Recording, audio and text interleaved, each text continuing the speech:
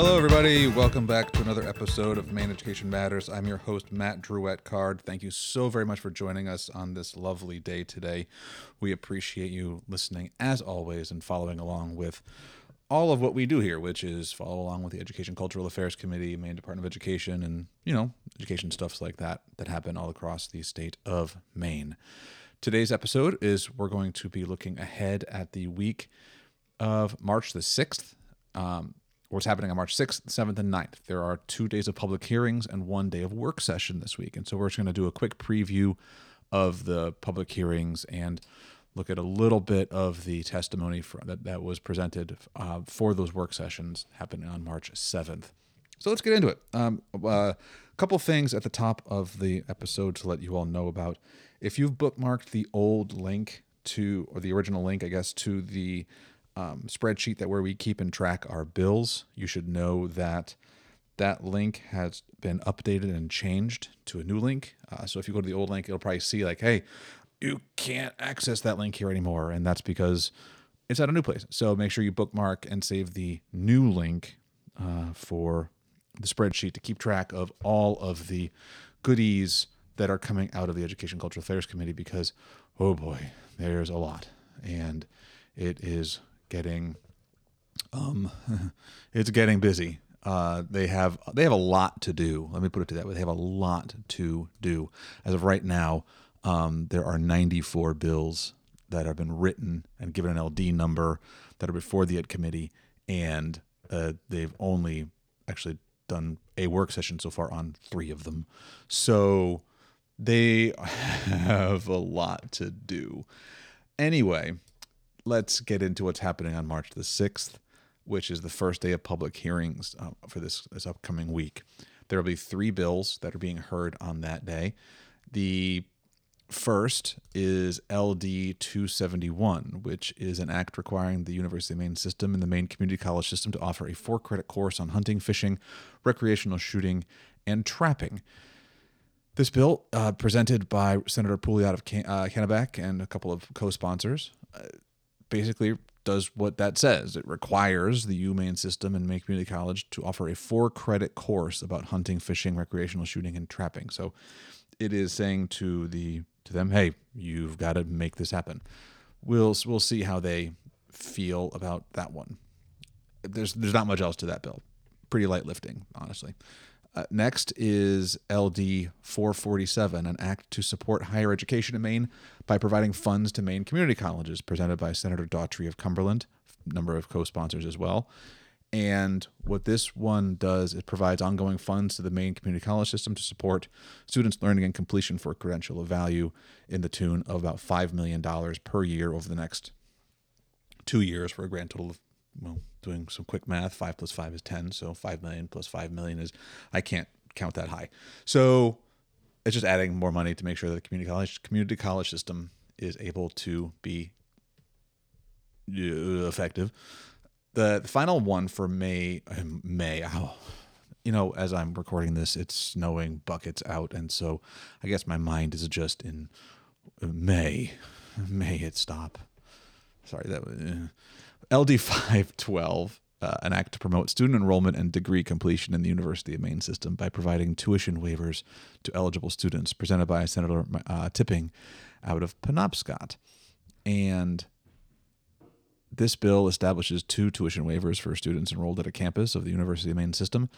The first tuition waiver provides a 50% tuition for up to 4 years for a full-time student who is a high school graduate in the class of 23, 24, 25, or obtains the equivalent of a high school diploma in 23, 24, 25. And the second tuition waiver provides a 50% tuition for up to 1 year for returning students who have resided in the state for at least 5 years and are 30 or fewer credits away from degree completion. The bill also requires University of Maine system to report on the use and success of the tuition waivers. Let's get those degrees. Let's get those degrees completed, folks. That's what this is all about. We're going to jump ahead to March 9th, which is the other public hearing that particular day, that particular week. And we're going to, so as you can tell from the Tuesday, March 6th public hearing, that day is all about community college and degree completion. So it's post-secondary discussions. They're definitely going to try to lump these things together. And March 9th has a little bit more of a bit more all over the place in a lot of ways. But there's some really interesting bills coming up this week for public hearing that I think people should kind of pay attention to. I wouldn't say that they're alarming in any way, but I think that they're also be like, hey, these are things that could have a significant impact and be okay.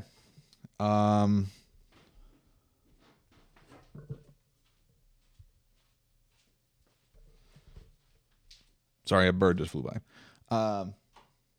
The first bill is LD 436, an act to provide career technical education students with credit toward high school graduation for work completed in the CTE centers and regions.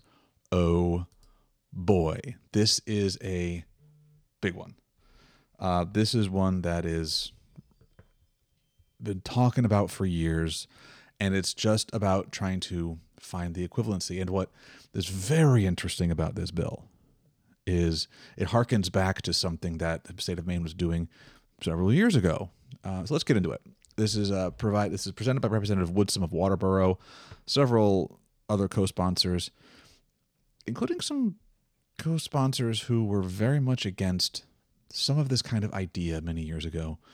The bill requires SAUs and CTE centers and regions to propose equivalency agreements that allow a secondary school student to gain core credit toward a high school diploma through CTE credit with approval from the Commissioner of Education. It also amends the high school diploma requirements to include core credit gained through equivalency agreements.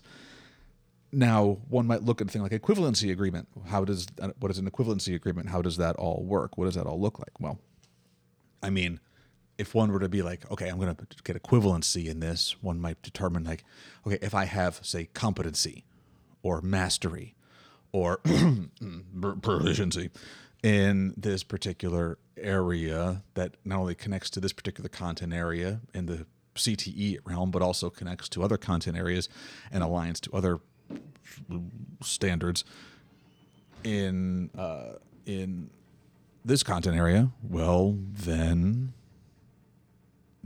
it should count. I feel like we've been down this road before at some point.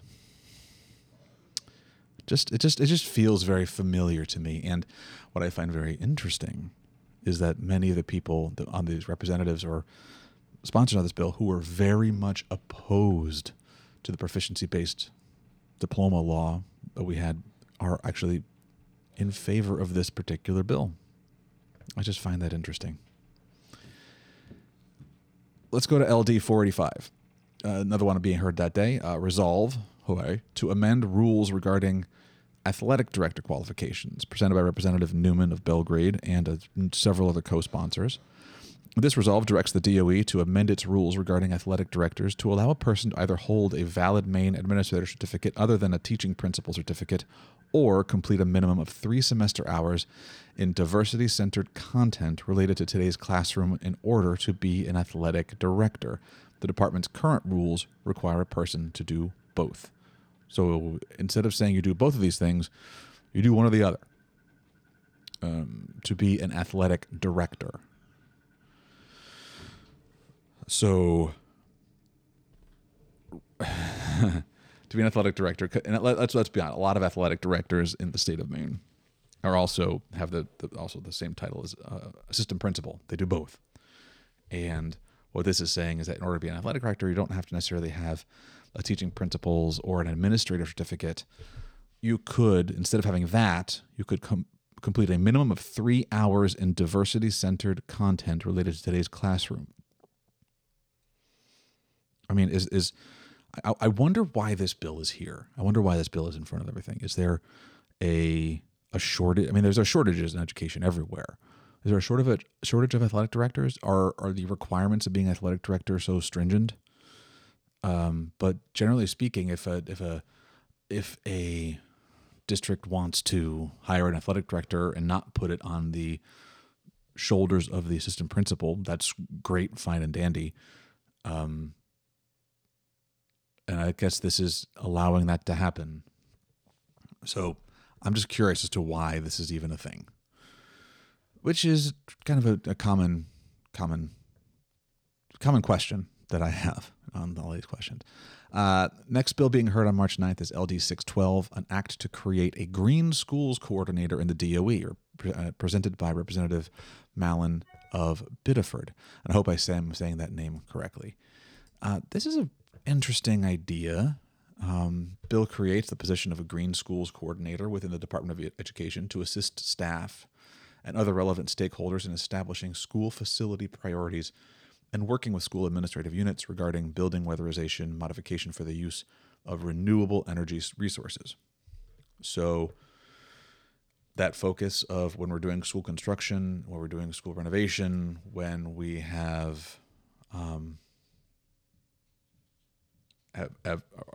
spending our money, our budgets on things like to improve our roofs or windows or whatnot, that there's a priority to make sure that it's green in that way.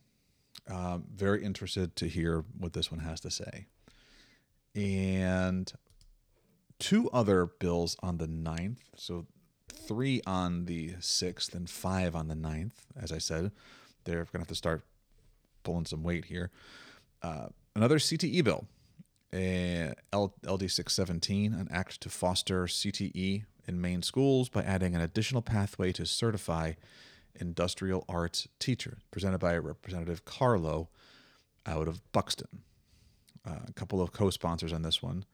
And what this bill does is it directs the State Board of Education to adopt rules to amend the credentialing of education personnel to create a pathway for a teacher to obtain an endorsement on a teaching certificate for a component of industrial arts within an experimental laboratory that includes, but is not limited to, automotive body repair, diagnostics and mechanics, welding, electrical, carpentry, and computer-aided design.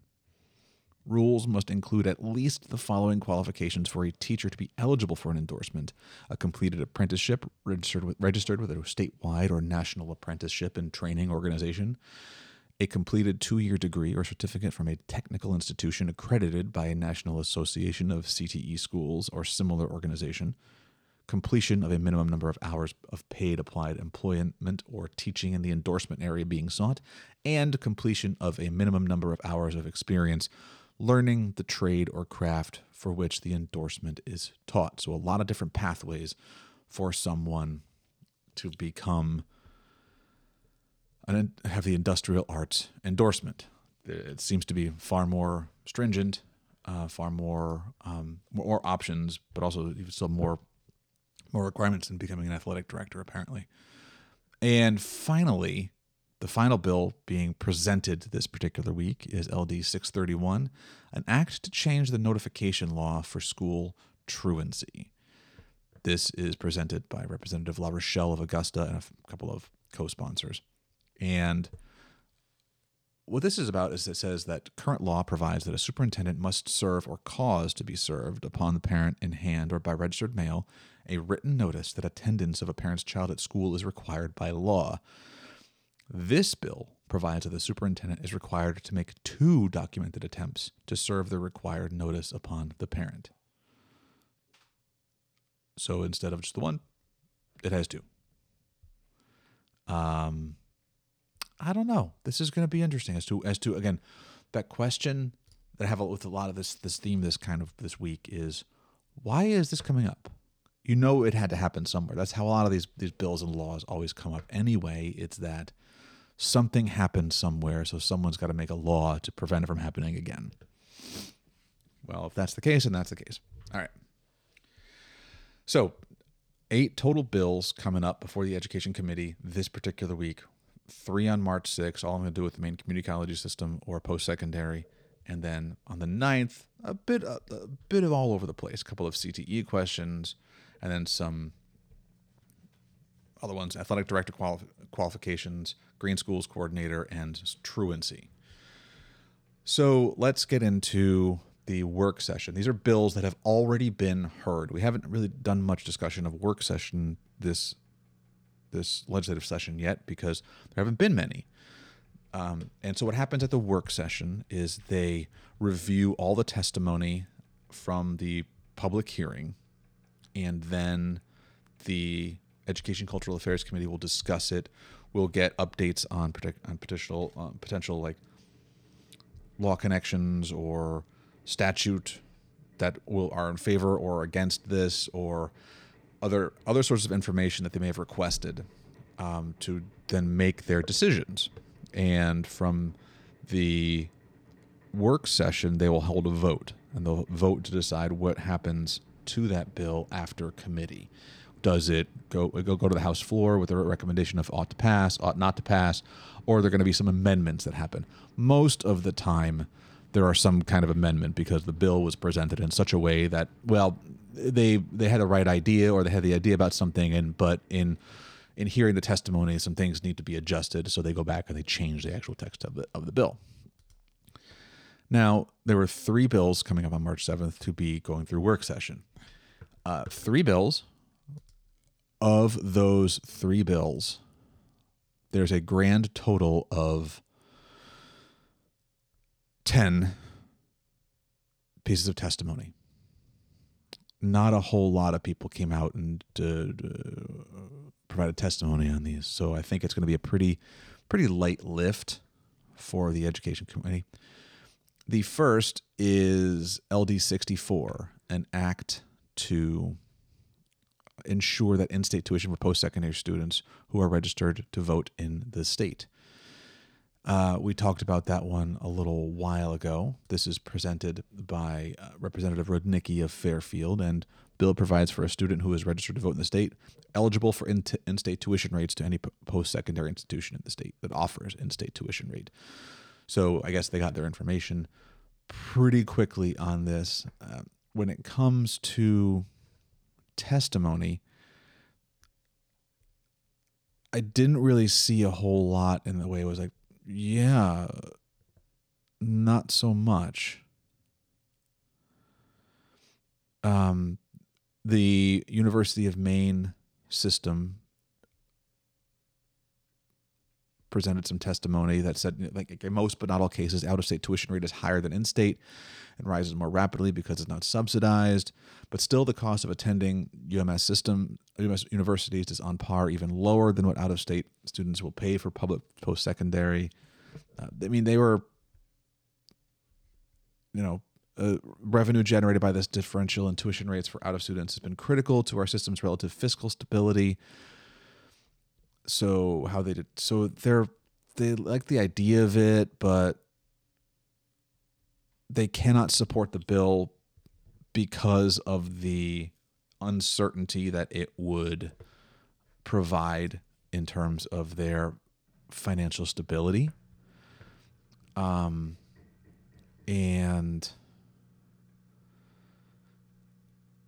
the Maine Community College System testimony on this,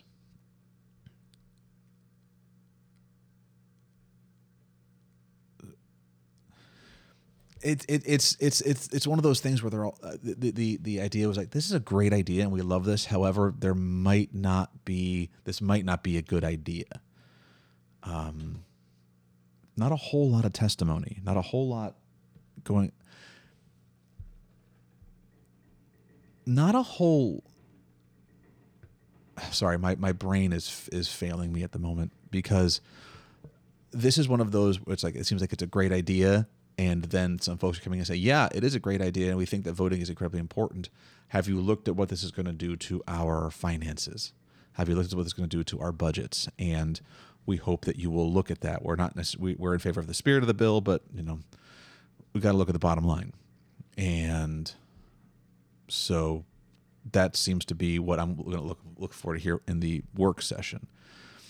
The other two, that work session on March the 7th, LD 173, an act regarding the responsibility for technology instruction marketing costs by the Maine Community College System. Again, only 2 pieces of testimony here.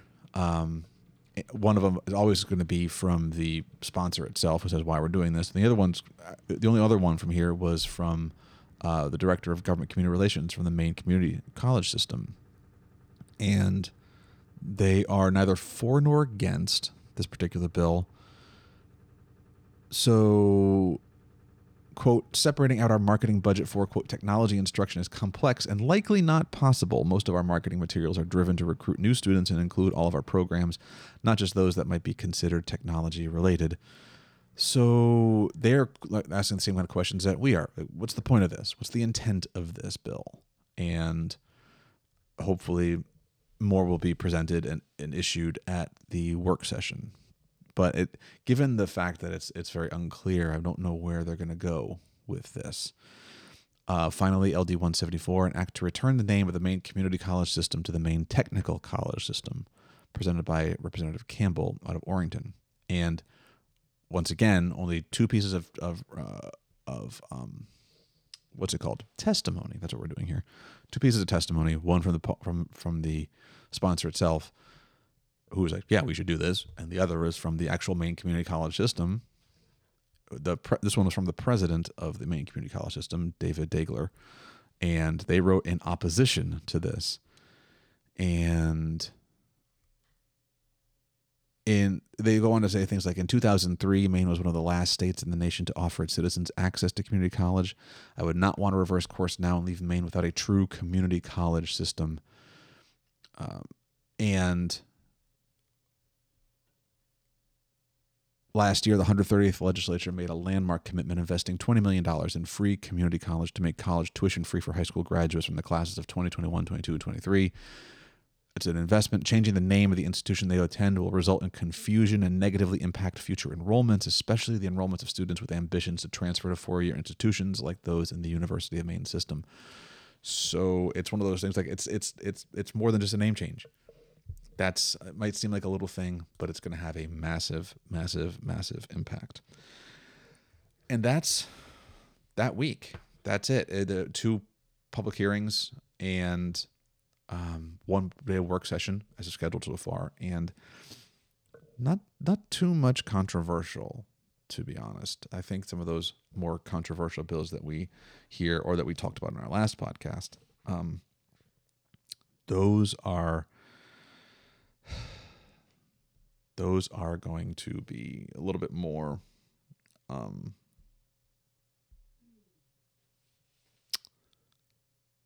am I trying to say? They're probably going to hold off on those until maybe a little towards the end, or until things maybe cool down. I don't know. We'll wait and see. But that's it for this particular episode today, and that's all that I've got to say about that. And I thank you very much for helping me just stumble through this today. And I don't know. I hope all of you are out there not getting buried in snow and are doing fine with everything. And again, like I said at the top of this episode, if you've bookmarked the old link for our spreadsheet, you want to go in and you'll want to change that link to the new one. It's available on the link of the old page, and of course, on our social media, which is at Maine Ed Matters on Twitter. But we really thank you all for listening, and we thank you all so very much for continuing to support us all through all the years with this. And to those people who, we love you, we appreciate you, and we'll talk to you again soon. Thank you very much. Take care. Bye-bye.